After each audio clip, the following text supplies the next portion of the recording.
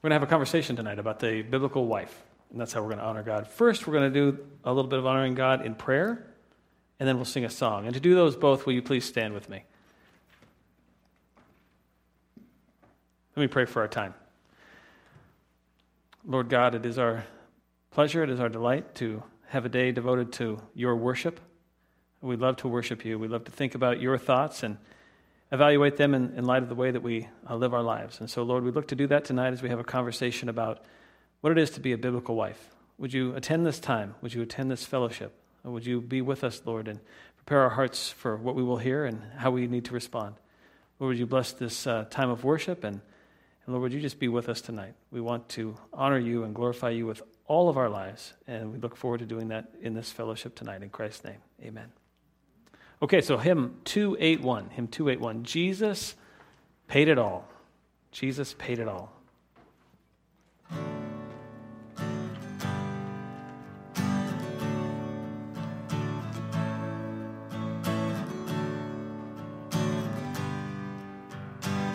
Singing all four verses.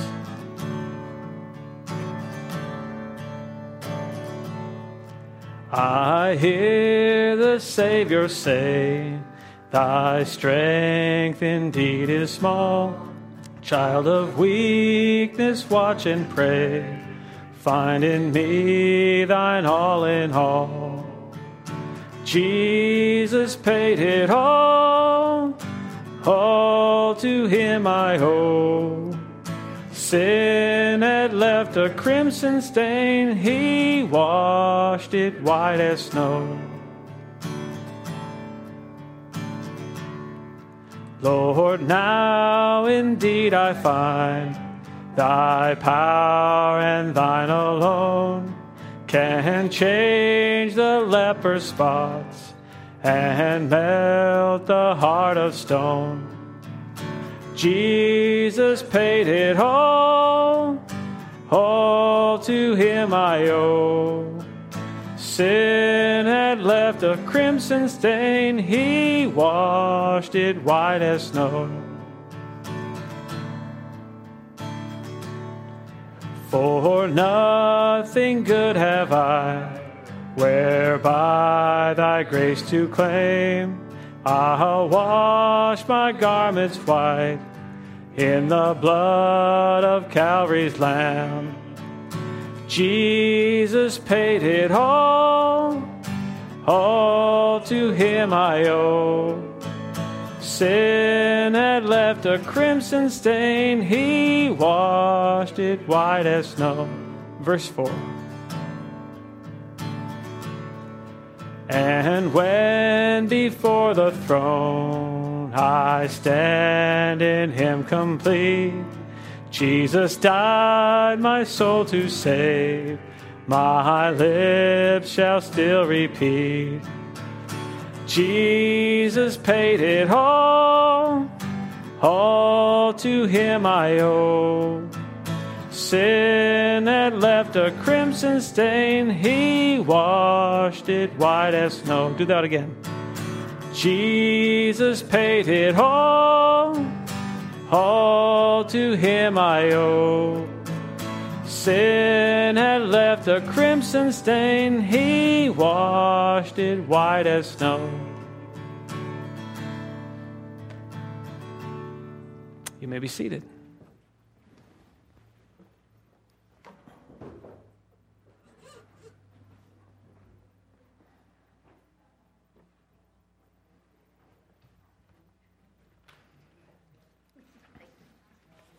I think that song serves as a good reminder for us. Did he pay for just the past sins? Was it just the past sins that Christ paid for? He paid it all, right? So that's past, present, future. We're completely covered by the blood of Calvary's Lamb. What a blessing that is to know that, particularly in light of what we'll talk about tonight. Because inevitably, when you're talking about husbands, as we did the previous time, and you're talking about wives and the roles that we're supposed to play, we understand we fall short.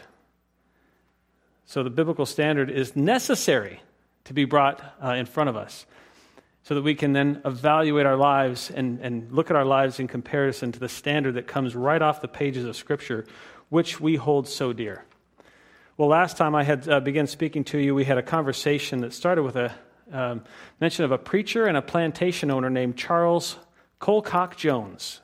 He was a Georgia plantation owner in the 1800s, early 1800s, and as I had mentioned before, he was a genuine lover, learner, and leader of his wife. And those were the three qualities that we pulled out for the biblical husband's role. And he was a lover and learner and leader for his wife, Mary. I remember I had mentioned that she happened to be his cousin, and one of the challenges in being a leader was he had to actually go and talk to his uncle about this relationship getting kicked off. And he was affirming of that. But I want to turn my attention to Mary, and I want to open our time with a conversation about her, because Mary and Charles had a wonderful relationship and a marriage and a ministry together. Mary was a homemaker. She was committed to the family and particularly to her husband. She was one who honored her husband. She trusted God and she trusted Charles. And consequently, she was a wonderful helper to Charles and to his life and his ministry. This is where we're going tonight. Wives are those who need to be honorers, helpers, and homemakers. Mary was, first of all, a Christian. She loved Jesus Christ with her whole heart, mind, soul, and strength. She trusted Christ first above all other things, and the Scripture she leaned on. As a result, she found fulfillment in life in this, in helping her husband in his service to Christ. At the age of 27, she could be found sitting on the front porch as the sun was low in the treetops, straining her eyes for the sight of her husband returning on horseback. From another long evening of teaching and preaching to plantation slaves all around Liberty County in coastal Georgia. Preaching to slaves had become the ministry that marked the life of Charles Colcock Jones.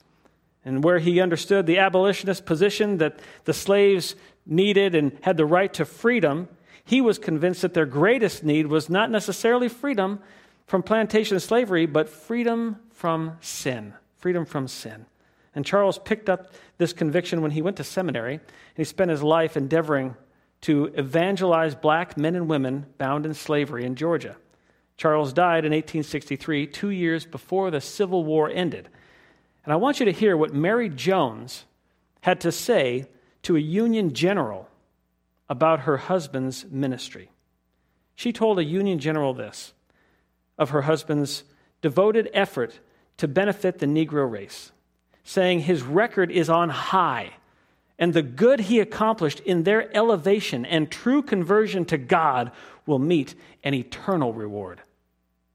She was well pleased with her husband's ministry to the black people in Georgia that were bound in slavery. In later years, continuing to defend the ministry of her husband, Mary would say she believed it not to be extravagant to say more was done for the solid benefit of the Negro through Charles' instrumentality than has since been affected by all the freedman bureaus in the land. That's not too hard to come by, right? Government program or the preaching of the word, which one you want? So she was saying the preaching of the word had done more than any government program. Mary Jones was a helper to her husband. She encouraged Charles in his service to Christ. She found her ministry, her mission in life, as the helpmate of Charles Jones. And after his passing, Mary wrote these words. She said, "He is so constantly in my thoughts and affections that I often look around to see if I cannot meet his eye or hear his voice. I often sit at twilight in his lonely study and wish it were given to me to behold his precious face and form one more time on earth." And then this, she said this, "I do bless my Lord and Savior for the mercy and privilege of such a companionship, of such an association. That was my lot, that my lot was cast with such an eminent and godly minister." And so from Mary Jones, we see devotion, commitment, and from these comments, love and joy. Now, having read this account of Mary Jones, you can imagine as my study was going on for preparing to teach you guys tonight, the sharp contrast that hit my eyes when I saw a national headline from this previous weekend. There was a professional golfer's wife who was arrested for domestic abuse. The guy had previously won a U.S. Open and other PGA Tour events. But just the other week at the TPC Sawgrass, he didn't qualify on the Thursday and Friday rounds to play in the Saturday and Sunday rounds, and he had to go home and forfeit the opportunity for the big money that would come through those matches on the weekend. And so when he showed up at his house, his wife flipped on him.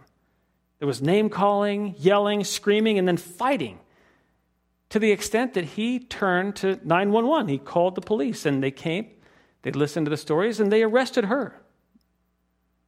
Evidently, living off of more than $20 million that he had collected in prize money was not providing the lifestyle that this wife wanted, and she was going to go through great lengths to make sure that her pro golfer husband knew that she deserved better. How's that for contrast, right? So what qualifies the biblical wife? What marks qualify the biblical wife? What ambitions and expectations race through her mind? What biblical understandings must she have? Well, biblically, there are three qualities that mark the biblical wife. She is the helper, the honorer, and the homemaker. We're going to start with honorer first. Knowing these is the aim of tonight. I really want to just nail down knowing honorer, helper, and homemaker. But I do want you to understand it from the outset. This one with honor, this is the big one. And it's going to go on for a little while because there's a certain understanding that we have to come to with regard to the wife, the biblical wife, as the honorer. So number one in your notes, the biblical wife as the honorer. So turn in your Bibles to Ephesians chapter 5, and you knew that was coming. It's not a surprise to you to turn to Ephesians chapter 5. You'll be looking at verse 22. We will read these together. This is the verse that the golfer's wife would just outright dismiss. The golfer's wife was building her own kingdom. She loved her sin. She loved her rebellion, her wicked ways. She's a slave to happiness, but that defined on human terms, even her own human terms. And the concept of submission to her would be grotesque. Submission is slavery to this world, and certainly to the golfer's wife. Submission would be slavery. Further, submission is suffering. But is this right? Is this true? Is submission slavery and suffering, or is it freedom? Read with me. Ephesians chapter 5, 22 through 24. Wives, be subject to your own husbands as to the Lord. For the husband is the head of the wife, as Christ is also the head of the church, he himself being the Savior of the body. But as the church is subject to Christ, so also the wives ought to be to their husbands in everything. This passage is talking about purpose, meaning, even proper functioning. There is an order in the Godhead. In the Trinity, we see order. And the Son, he was never about to violate the order in the Godhead. And what we're presented here, so too then, is the order that Christ is the head of the church, which has a direct correspondence to the order of husbands and wives. Direct correlation. So the purpose for the wife is found in submission to her husband. This is her proper function. This is how she is the honorer. Certainly, honoring her husband, but more importantly, honoring Christ. Honoring Christ. How do we honor Christ? Well, with submission. Let's talk about submission. When we're talking about submission, we're talking about purpose and order. These are basic, right? This should be just basic. God has a design. He's a creator. He's very purposeful in his creation. In fact, when Paul is talking about submission and the relationship between husband and wife and others in the New Testament, they appeal to creation, to the created order. All the way back to Genesis, they are looking to substantiate their command for this order, for submission of the wife to the husband. Consider 1 Corinthians 11, 8 through 9, and it says this: For man does not originate from women, but women from men. For indeed, man was not created for the woman's sake, but woman for the man's sake. And again, we have in 1 Timothy chapter 2, 13 through 14, it says this: For it was Adam who was first created, and then Eve. And it was not Adam who was deceived, but the woman, being deceived, fell into transgression. And when you look at the creation account, you see that woman was made for the man, made for him. Therefore, the best place for a woman, the most safe, the most glorifying to God, the most honoring to Christ is that a woman be found honoring her husband. You know, as you consider the created order, let me ask you this question. Which did God make first? Order in marriage or clothing? Order in marriage, right? Order in marriage came before clothing. But is that the way it works in your life, day to day? You think of clothing, and then you think of submission. But in God's mind, submission came first, and then clothing. Clothing is so basic for us, we don't ever want to consider a day without it. And yet submission was created before clothing. Submission is more basic than clothing. Thank you for honoring God by valuing clothing. Appreciate that. Yet you will honor him most in understanding and practicing submission. The biblical wife honors her husband. The greatest honor is found in submission. But we need to open up this conversation about submission. This is the crux of the argument, because it's from this that a lot of conversation and arguing stems. It's this one thing that we so desperately in our nature want to rebel against. Submission is a big deal. We need to unpack submission, and we need to search through it, what submission is and what submission is not. And so let's take a look at this. What submission is not. We're going to consider 8 thoughts about what submission is not. So the first thought about what submission is not is submission is not putting the husband in the place of Christ. Submission is not putting the husband in the place of Christ. I want you to remember what Paul says in Colossians 1:18. He says this, and I'm going to remove the pronouns, the he's, so that I can say Christ's name. Christ is also the head of the body, which is the church. And Christ is the beginning, the firstborn from the dead, so that Christ himself will come to have first place in everything. And that goes right into the lives of our wives. Christ is at the top. It's not going to benefit anybody ever if a wife takes and puts the husband as number one. That's not what we're talking about, nor do we want you to do that. We want Christ to be number one. It's going to make everything else so much easier throughout the whole course of the rest of the conversation if you can make Christ number one and know that I never deviated from saying Christ is your number one. Number 2, submission is not giving up independent thought. Submission is not giving up independent thought. Your ideas, perspectives, and opinions matter. Submission does not mean throwing in the towel or being a limp, wet noodle. Consider many biblical instances where the wife was proven right. Okay, one of those instances comes up in the book of Judges, chapter 13, verses 21 to 23. And in Judges 13, 21 to 23, there's a man named Manoah and his wife, and they get visited by an angel of the Lord. And he believes from this encounter that he's going to die. But she, and this is bad theology, right? She steps in, though, and she gives a 3-point outline to him, proving her knowledge and her faith in the character of God. And I want you to hear this. Listen to this. 13, 21 to 25. Now the angel of the Lord did not appear to Manoah or his wife again. Then Manoah knew that the angel was of the Lord. So Manoah said to his wife, "We will surely die, for we have seen God." But his wife said to him, "If the Lord had desired to kill us, he would not have accepted a burnt offering and a grain offering from our hands, nor would he have shown us all these things, nor would he have let us hear things like this at this time." Here's the wife of Manoah who actually understands the character of God. It's a good thing she was on hand with her husband. He might have totally missed and blown why the angel has visited him in the first place. She was right. Submission does not mean dumping independent thought. Number 3, submission is not giving up efforts to influence. Submission is not giving up efforts to influence. And we see this so clearly and profoundly in 1 Peter 3, 1 through 7. I'm going to read 1 through 2, but write that down in your notes. 1 Peter chapter 3. That's an important passage for you. In the same way, Peter says, in the same way, you wives, be submissive to your own husbands, so that even if any of them are disobedient to the word, they may be won without a word by the behavior of their wives, as they observe your chaste and respectful conduct. There's our word again, submission, which happens twice in this passage.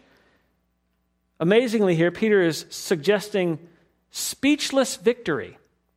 Did you see that? This is wordless winning. How counterculture is this thought, right? Speechless victory and wordless winning. I'm more familiar, especially through popular culture, of wives seeking to win through many words. Isn't that what you've seen? Isn't that maybe even somebody's experience in here? That you try to win by many words? And I would imagine if you've tried to win by many words, if any of us have ever tried this before, go try to win by many words tonight. Is that effective? Did you actually achieve anything? Oh, you did. You achieved failure, hurt feelings, brokenness, pain, resentment, bitterness, frustration, and anger, right? All that stuff just piles up when we try to win with many words. But Peter says the opposite. He says speechless victory and wordless winning is what needs to come from a submissive wife. That is the power of influence when you can have speechless victory and wordless winning. And influence is a big part of submission, so we never want to sacrifice your opportunity to influence your husband. Number 4, submission is not giving into every demand.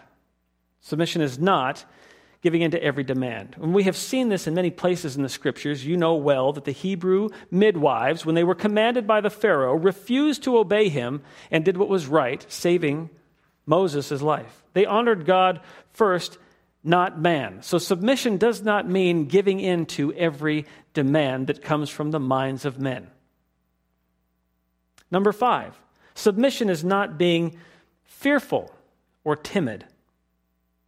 Submission is not being fearful or timid. Your husband is not allowed to be a tyrant. And I'm thankful to have women who are in the church and understand that the church is Christ's instrument of headship for all people.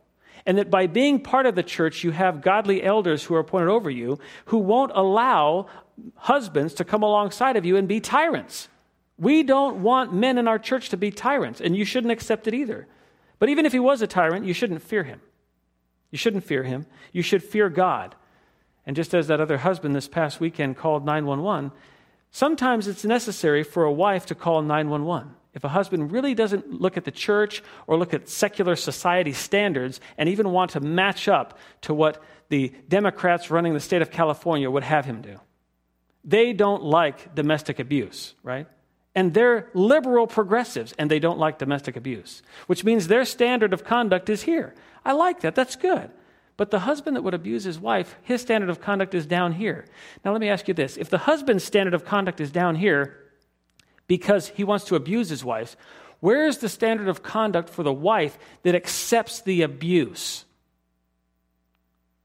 We want to have a standard of conduct that is not fearful or timid, but that is fearful of God first.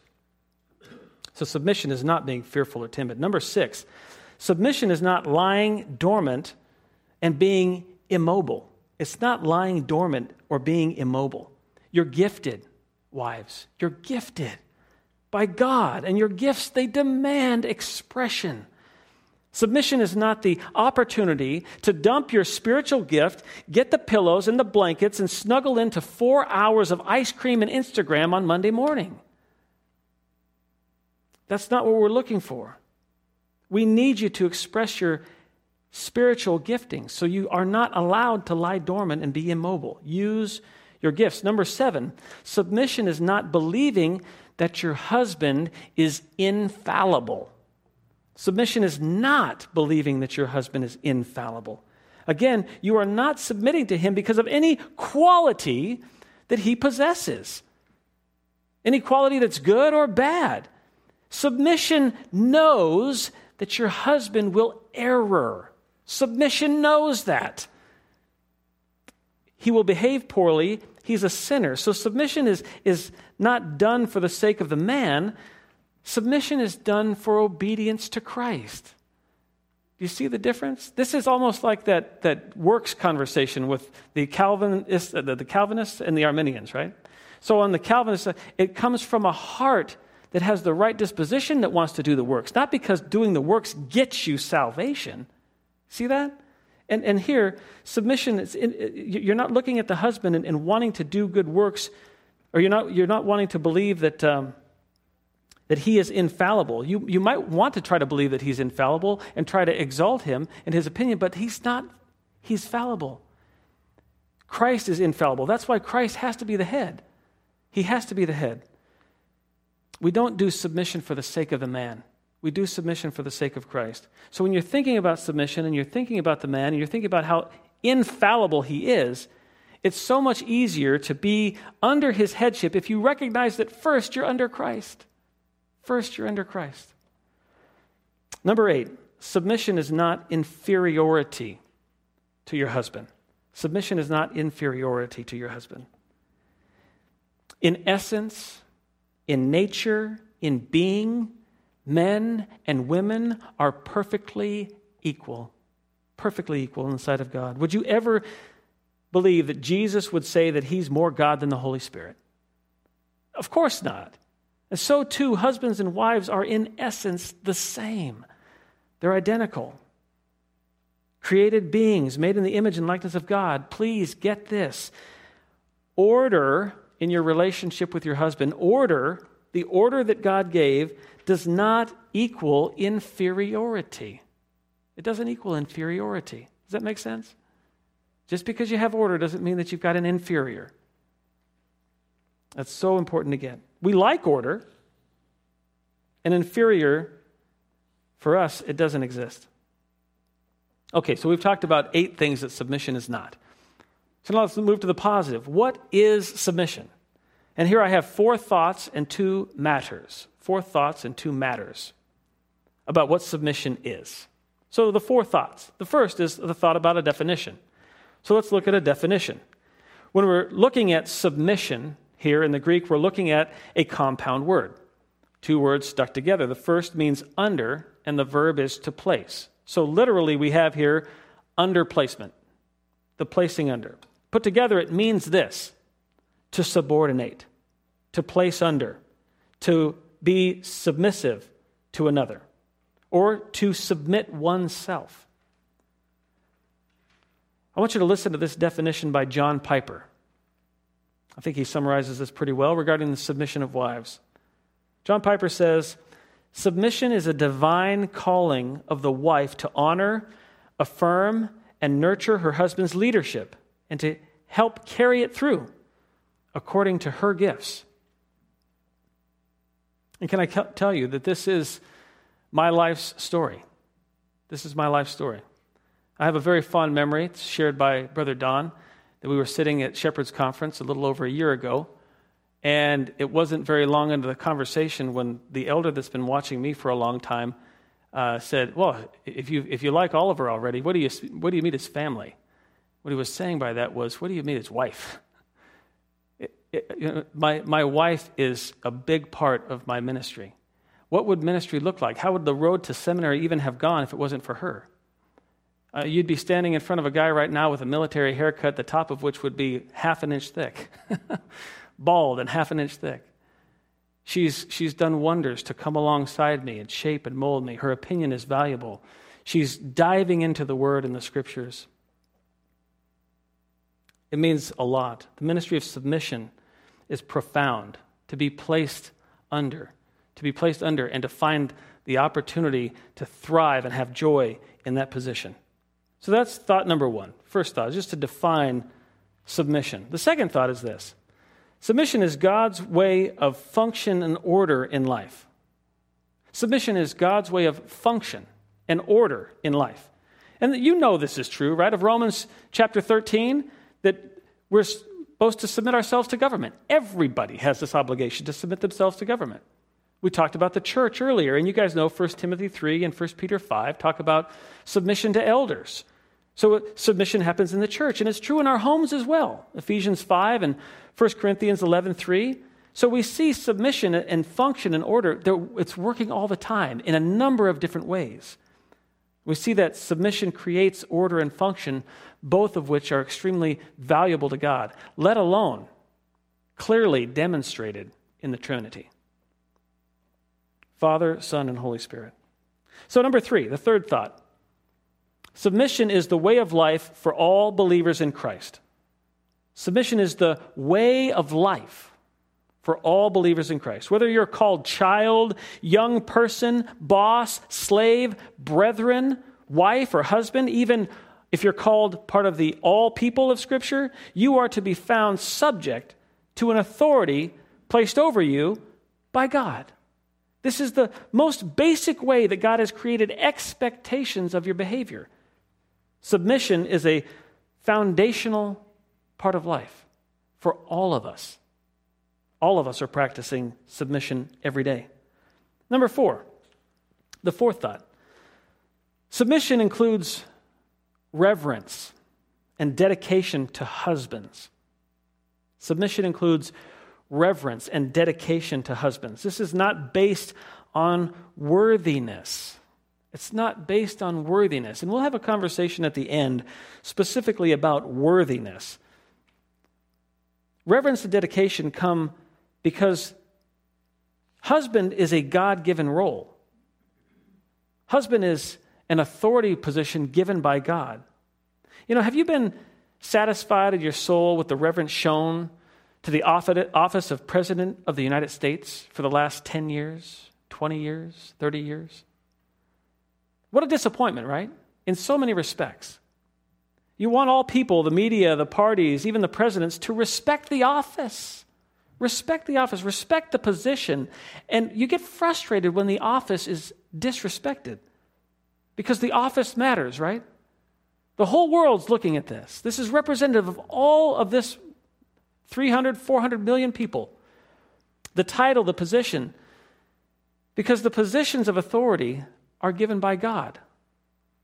As such, the role of husband is a role given by God, and it must be attended with reverence and dedication, for it's being given by God as an authority position.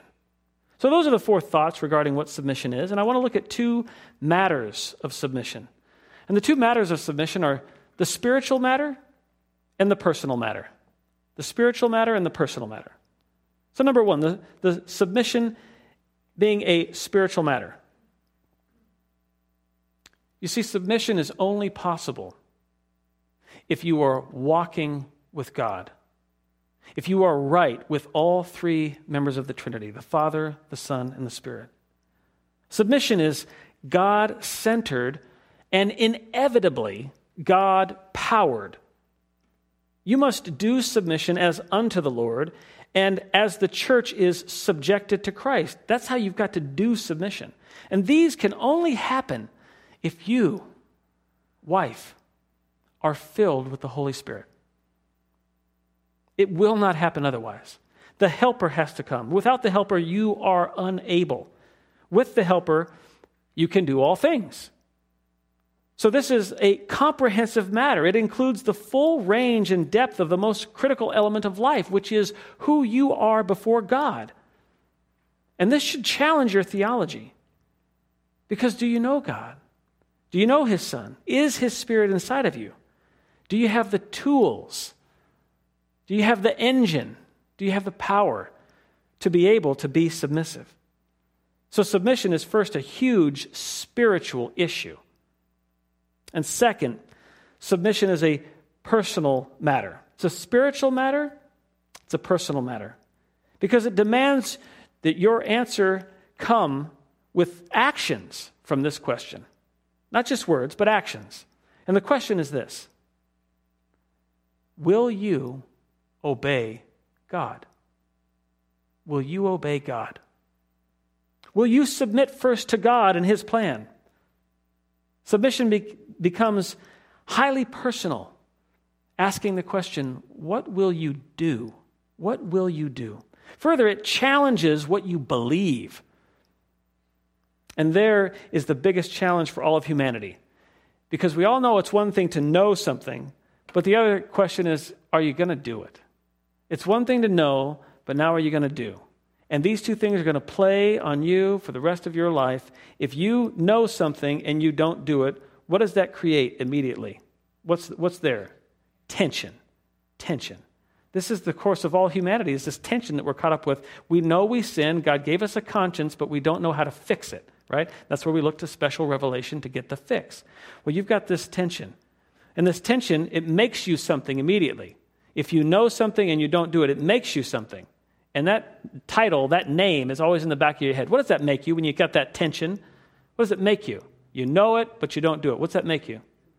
Hypocrite. And that hypocrite's tattooed right across the back of your head. And you know it's there. You go, what are you supposed to do with that? How do you fix that one?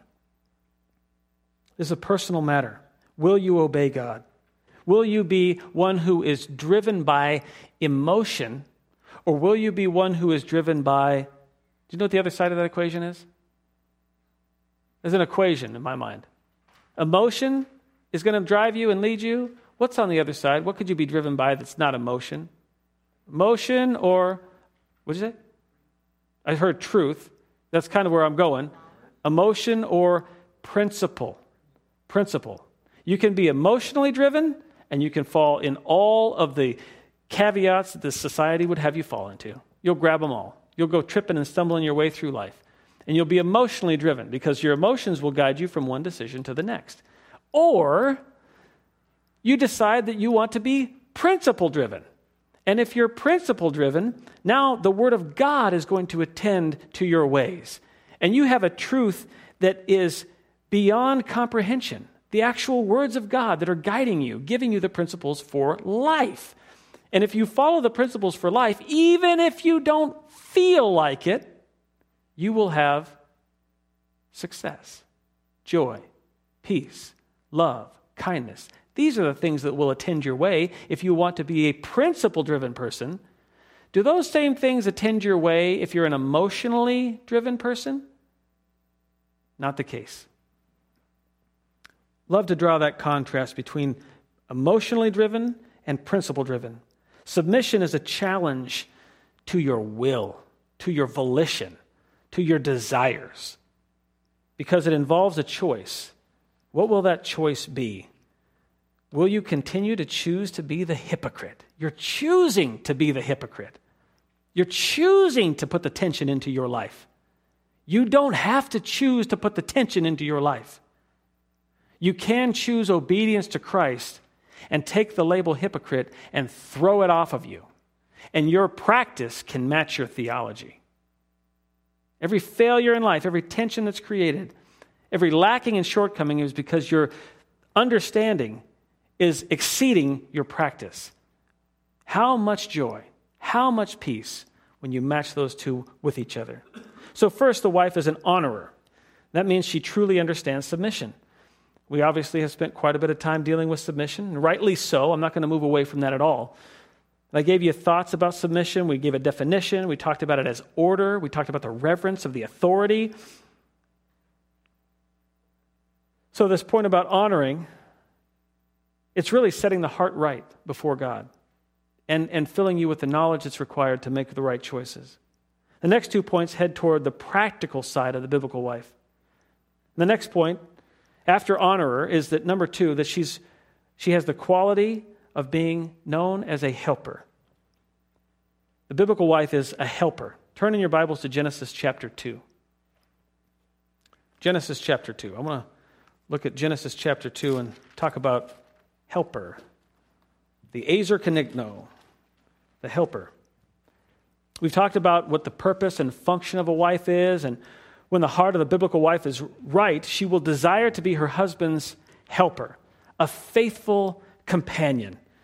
We've all heard that it said the dog's man's best friend, and he's the most loyal companion. But you know what? In Genesis chapter 2, God denounces that idea entirely. Don't let someone say that.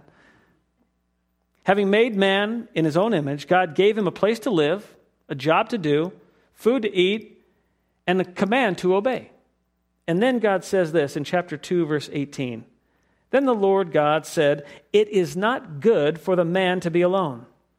I will make him a helper suitable for him." Out of the ground, the Lord God formed every beast of the field and every bird of the sky and brought them to the man to see what he would call them. And whatever the man called a living creature, that was its name. The man gave names to all the cattle and to the birds of the sky and to every beast of the field. But for Adam there was not found a helper suitable for him. So the Lord God caused a deep sleep to fall upon the man, and he slept. Then he took one of his ribs and closed up the flesh at that place. And the Lord God fashioned into a woman the rib which he had taken from the man and brought her to the man. The woman is made second, and she is made with a specific purpose, to be the helpmate of the man, to be his helper. It was for this purpose that she was made. God gave Eve to Adam as a gift, his own flesh, gloriously repackaged to be a true companion for him. The biblical wife reads this. She sees the scriptures, and it dawns on her as she was made to be a true companion of her husband, a faithful helpmate, the perfect complement to him. As the perfect helper for her husband, she sees how her gifts and talents are uniquely given to her to help him and to bless him. Then this one, and how countercultural is this one? The biblical wife finds full fulfillment in helping her husband in his service to Christ. In helping his service to Christ. Can you imagine that? She gets on board with his plans and his goals, and she provides immense help and assistance to bring his goals to completion, to make his plan come to be a success. And I can imagine that this point makes a lot of people frustrated and upset, so we need to talk about it. She's a helper. She's always best found in the number 2 position. Just like the executive officer on a ship, not the captain, but the chief executive is the one that's making all the desires of the captain come to pass. I think that this part most people can be okay with, but the challenge is always this. And I know that there's some of us that might struggle with this. The challenge is this. What if you don't have a godly husband? What if you're stuck with a man who has ungodly plans and goals? Or worse yet, what if you're stuck with a slug who has zero ambition and no goals and no plans? How can you help this husband? What is this wife supposed to do? Well, that's where we read 1 Peter chapter 3 earlier, and I want you to circle that again now in your notes. Maybe write it down again. You can win this man without a word by your conduct. Did you get that? You can win the slug without a word by your conduct. You can win the ungodly without a word by your conduct. That's what the Bible says. And you know we are not supposed to grow weary in doing well from Galatians 6:9, so we're not going to grow weary in well-doing. You know, I have a friend who's in Los Angeles, and he's been ministering with his wife to his father-in-law, her dad. And in ministering to his father-in-law, the man is physically unable. He's not a believer, and he's absolutely rude. He's absolutely rude. My friend comes alongside of him as a complete helper. They both do, the husband and wife team. They go to help this man. They show reverence and honor to him, even in the worst of conditions, all the kind of things that come with aging. He's suffering through them, struggling through them, he and his wife, and they come alongside. They come alongside the elderly, and they give respect to the position. They offer suggestions to this rude man. They offer suggestions. They question him, and they find out, what are your needs? What would you like? Is there something that you want to do? How can I help you? They come alongside of him, this grumpy, grouchy man. And when the answers are not quickly forthcoming, my friend is even able to make decisions for his father-in-law that are, get this, unselfish, personally costly, and very honoring and helpful. Decisions that are unselfish and personally costly. This is how wives are supposed to be when they have the pleasure, really, the honor even, of dealing with a husband who's a slug or dealing with an ungodly husband. There's a great opportunity showing unselfishness, laboring long, being patient, prodding where necessary, but respectfully, and then being decisive. It's like a firefighter showing up to a scene of an accident. The wounded don't know how to help themselves, right? They don't know how to help themselves, but the firefighter has taken the training to be able to evaluate the situation and offer the right level of care and the right level of help to just the right person, to just the right victim in need. For the wife to be the helper, she must evaluate accurately and be able to offer help. There's that question again. Do you find fulfillment in life in helping your husband in his service to Christ? I'm going to ask it again, because that's the one that needs to stick with you tonight. Do you find fulfillment in life? Fulfillment, satisfaction, do you find that in life in helping your husband in his service to Christ? Do you prove this with your communication to him, your love toward him, your gratitude for him, your sanctification by him, particularly given his flaws? Do you understand all of the opportunity that's been afforded to you to be an influence in his life? These activities are helpful and prove that the biblical wife can be an invaluable helper.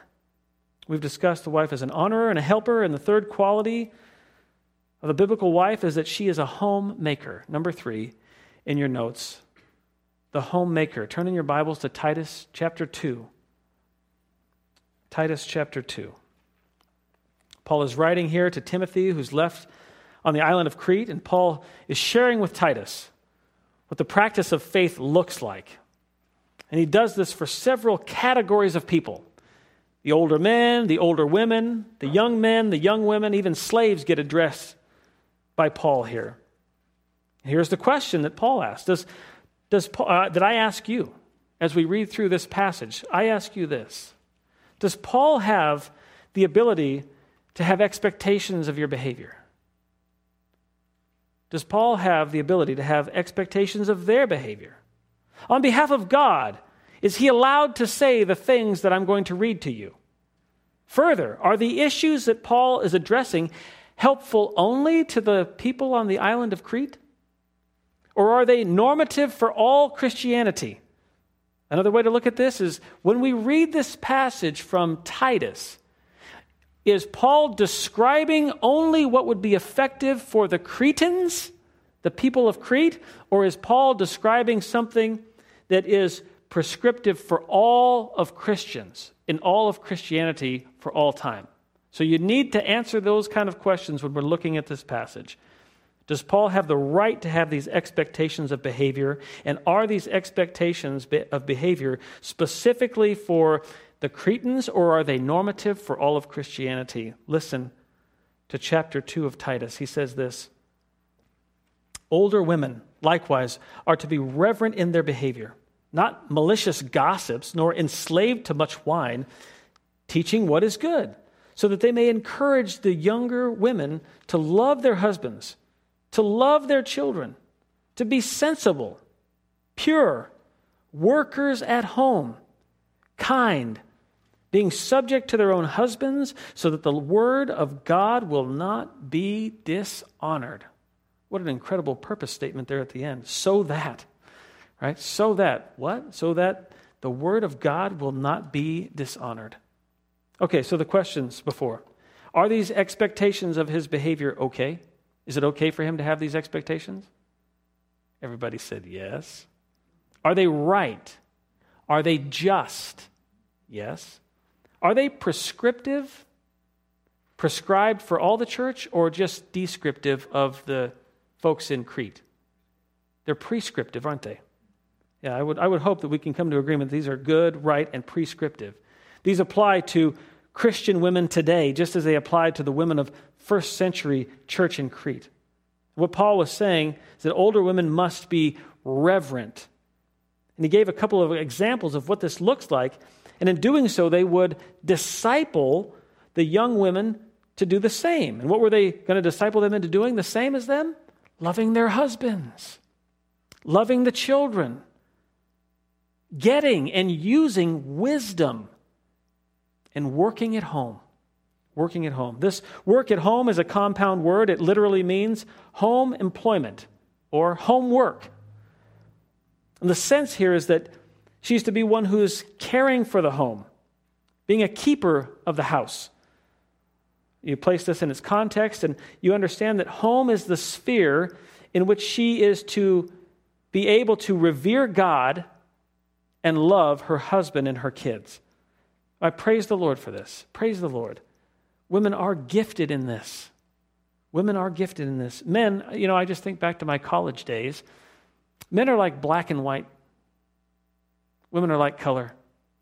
I just think about if you were to look at me sitting down at my dinner table when I was 19 years of age, Costco chicken pot pies run out of their flavor after a while, right? You can only have so many toasted peanut butter and jelly sandwiches. Women bring color. Men are smooth and cold, and women have depth and warmth. The biblical wife will use her gifts to make a house, a home. This is not best left with men. This is best left with our wives. As a homemaker, she still has an outside-the-home ministry. Even as a homemaker, she has an outside-the-home ministry. She has ministry in Bible studies, book clubs, and coffee dates, play dates in the park, and critical phone conversations at night. She does evangelism by sharing her faith with the community. And I would even say this, that her outside-the-home ministry even includes employment. Her outside-the-home ministry even includes employment. Some wives need to work. So work. But do not neglect your God-given ability and even responsibility to your home. You're needed there. Make it inviting. Make it desirable. Your husband needs that to be the case, because if you leave it to him to do it, you're going to end up eating chicken pot pie. Wives, you'll do well if you have these three qualities. That you honor your husbands and find yourself in submission to him. If you are his helper, if you're a wise homemaker.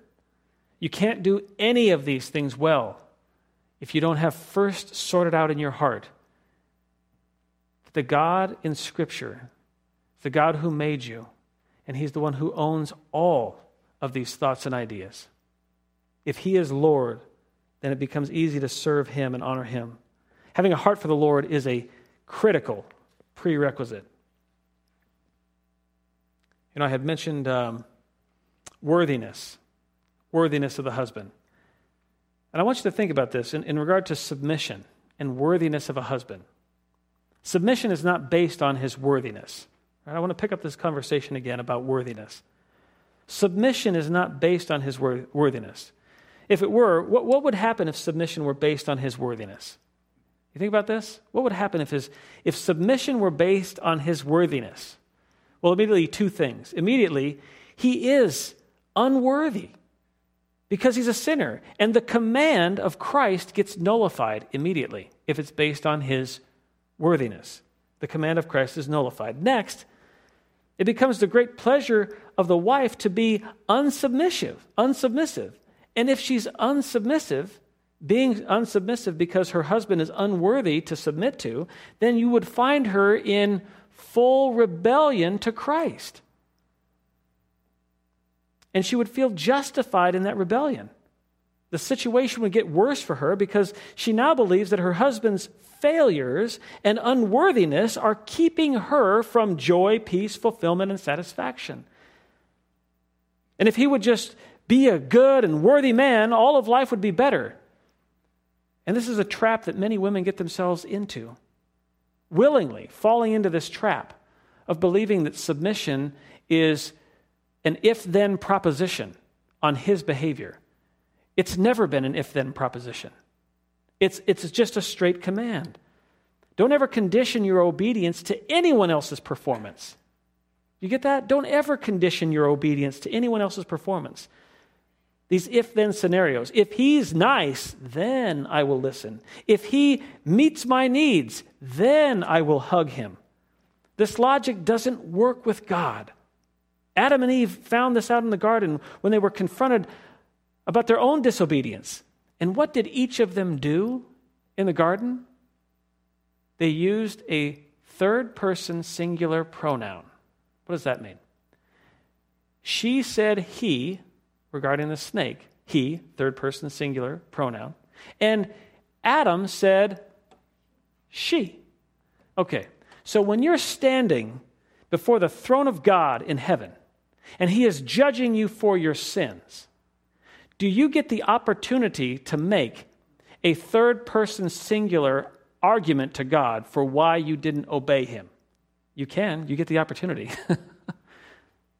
How well is that going to fly? You can't make a third-person singular pronoun argument that gets you off the hook of obedience, because your obedience is commanded. It's expected. It's right out there in front.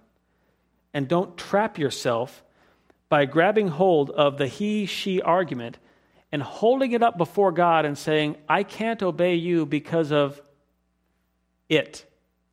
He, it, she. Don't ever do this. This blinds you from seeing that obedience to Christ is your paramount objective in life, being obedient to Christ. Don't stick anything in the way of your obedience. Well, I have a sheet that on the back there, you've got some opportunities there, ladies. 18 ways a wife may be the glory of her husband. I just want to read through a couple of these, and then I'll send you on your way. Number 1, ask your husband, what are your goals for the week? Number 2, ask your husband, how can I help you accomplish these goals? And number 3, ask your husband, is there anything I can do differently that would make it easier for you? That last one should just blow your socks off. I don't know how many people are asking that, but that's a great question. Look at number 15. Look down at the bottom of the list. Some people try to do this, take this one and put it right up at the top of the list, but this is down at the bottom of the list. It's still there, right? But it's down at the bottom. Dress and apply your makeup in an attractive manner that is pleasing to your husband. How many try to do that number 1 and miss all the other opportunities, right? Go back up the list and look at number 6. Put him first over the children, your parents, friends, jobs, ladies, Bible studies, etc. Look at number 8. Talk about him in a positive light to others. Do not slander him at all, even if what you are saying is true. Number 10, consider his work, job, goals, hobbies, work for the Lord, as more important than your own. This is the kind of stuff that the secular society does not want to say to you at all. There's no place for this. There's no marketing for this. You want to market that? You want to take that outside and sell that up and down the street? That's not going to sell, is it? But you know what? If a woman's heart is soft, tender, moldable, pliable, because of the indwelling of the Holy Spirit, this list has teeth, and this list has opportunity. Ladies, the list before you is sitting there loaded with opportunities to bring great glory to God and to your Savior, Jesus Christ. Take the list, read the list, review the notes, bring honor and glory to God, and who knows, maybe through your submission and through your loving kindness, some rebellious husband will turn and follow Christ more properly, or an unruly slug of a husband might even come to be saved. We don't know. Our aim is to be obedient. Well, with that, let's close in prayer. Father, it is our opportunity now to take the things that we have heard and to put them into practice. Lord, we understand the theology. We've read your word tonight. The passages are clear. There is so much opportunity sitting in front of us to bring you glory and honor. But it is through the denial of self, the picking up of the cross, and the following of you daily. Lord, I pray for the wives of Berean Bible Church that they would honor your word, that they would take these things to heart, and that incredibly powerful ministry would be done through submission, through helping, and through homemaking. Would this be the case tonight? We pray in Christ's name.